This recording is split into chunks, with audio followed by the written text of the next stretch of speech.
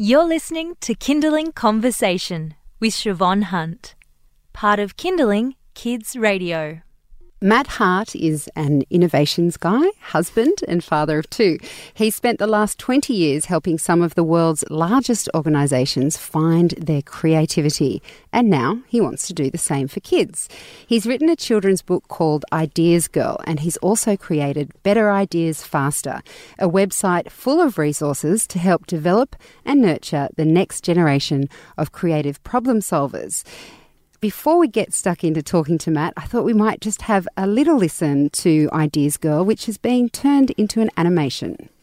This is Hetty. Hetty is much like any other girl. Except for one thing. Hetty has a secret. Hetty's secret is that she has a superpower. This superpower helps Hetty solve problems because Hetty is an ideas girl. Hi, Matt. How are you? Oh, good. Thanks, Siobhan. And, of course, we have to acknowledge that amazing voice is actually your daughter. It is, yeah. She'll love that, yeah. And did she have a dramatic bone in her? She sounded amazing. I have to give thanks to my sound designer, Mickey, and a shout out to him because we did it at home. So I bought a little recording kit and he said, go to a small room, and we went underneath the duvet. And so we turned it on, and I sort of broke it down into the sections of what she had to say. She did it once, and so we said, now let's do it again. And I got her to pause between the narratives. And then as we built up to the thing, I said, now go for it. And so she gets that build up to the Ideas Girl really well. Yeah. So she's a bit of a natural, I think. Yeah, there you go. And was she the one that inspired you to do this? Yeah, she is the inspiration. So, the quick story is 20 years of global innovation. And of course, as any parent, but especially because I'm in the creative industries, it's how can I best nurture my own children. And so since she was about 2, I don't know how I came up with it, I started calling her an Ideas Girl. So when she was 2, and the idea being that was a way, because actually I didn't know how. I mean, I know how to innovate anything and solve any problem for enterprise and charities and whatnot. But when you have to nurture children, where do you start? How do you know? And so that was my way to start. And actually what I found was that she was really attracted to the idea that she could have ideas and suggest ideas. And so it started from there, and then a number of things came together, and one day it hit me that this is a character, this is a story, this could be a way that other people could help nurture their children's creativity. And you actually had seen the development of that in your own child. Absolutely. And it's sort of, we're all biased about our own children, aren't we? But it was validated because when I started working on it and had the idea for the story, and I started working with my designer, Charlotte, unbeknownst to me, she's got her own young children. And so I told her the title and why we were calling it that.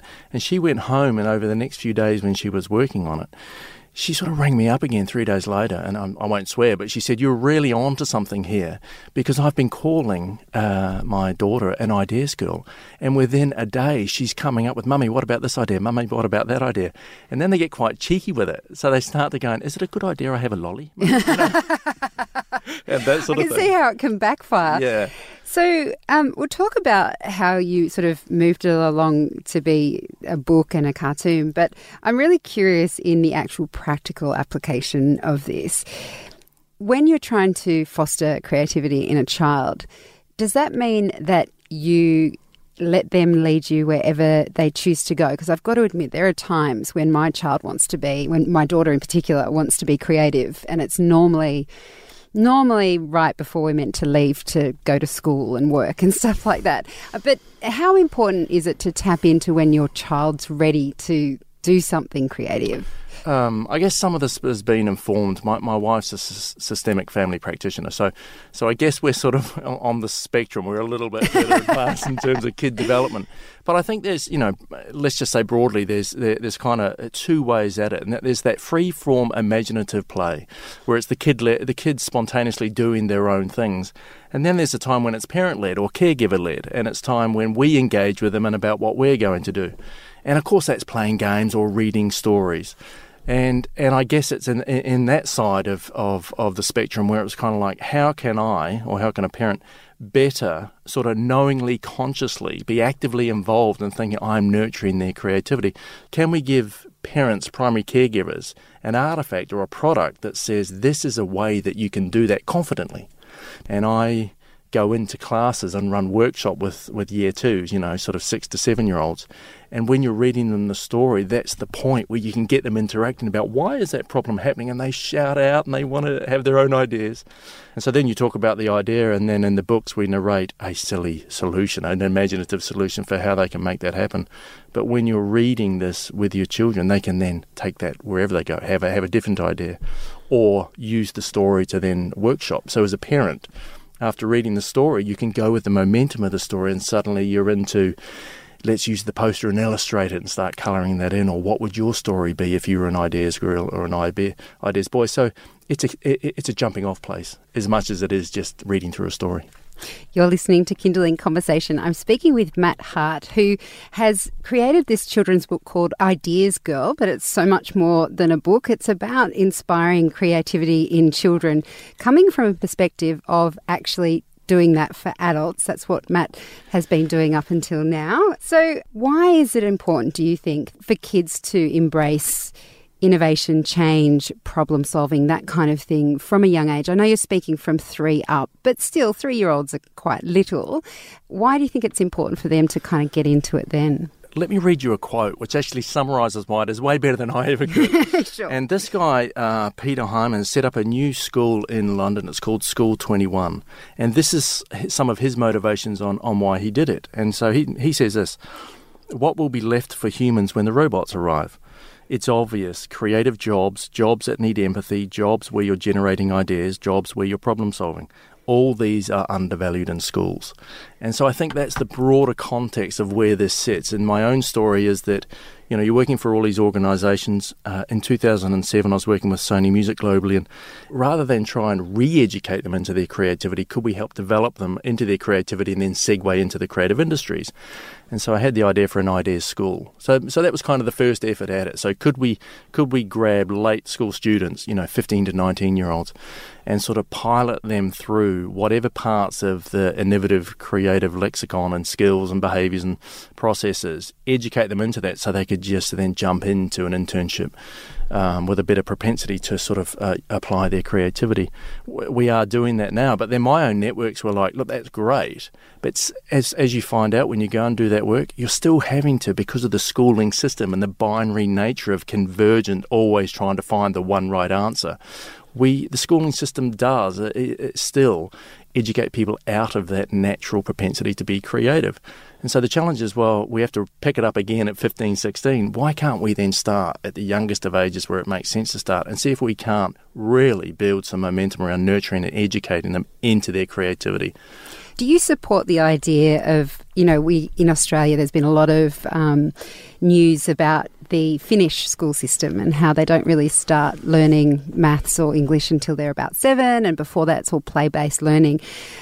Is that something that you connect with? Do you see that our whole education system really needs to rethink how it does things? Yeah, you start to get in a lot of trouble here, so I don't know how much... Don't worry, you're a Kiwi. We went, Yeah, I'm a big fan of sort of the Montessori / Steiner, at least their philosophy and their beliefs around child development, play-based learning, educating the whole child rather than just jumping straight to cognitive binary, learning. Like I look at even what my daughter's learning, and yes, you've got to go through, the times tables and already you can see in their development that already it's about trying to get to the one right answer.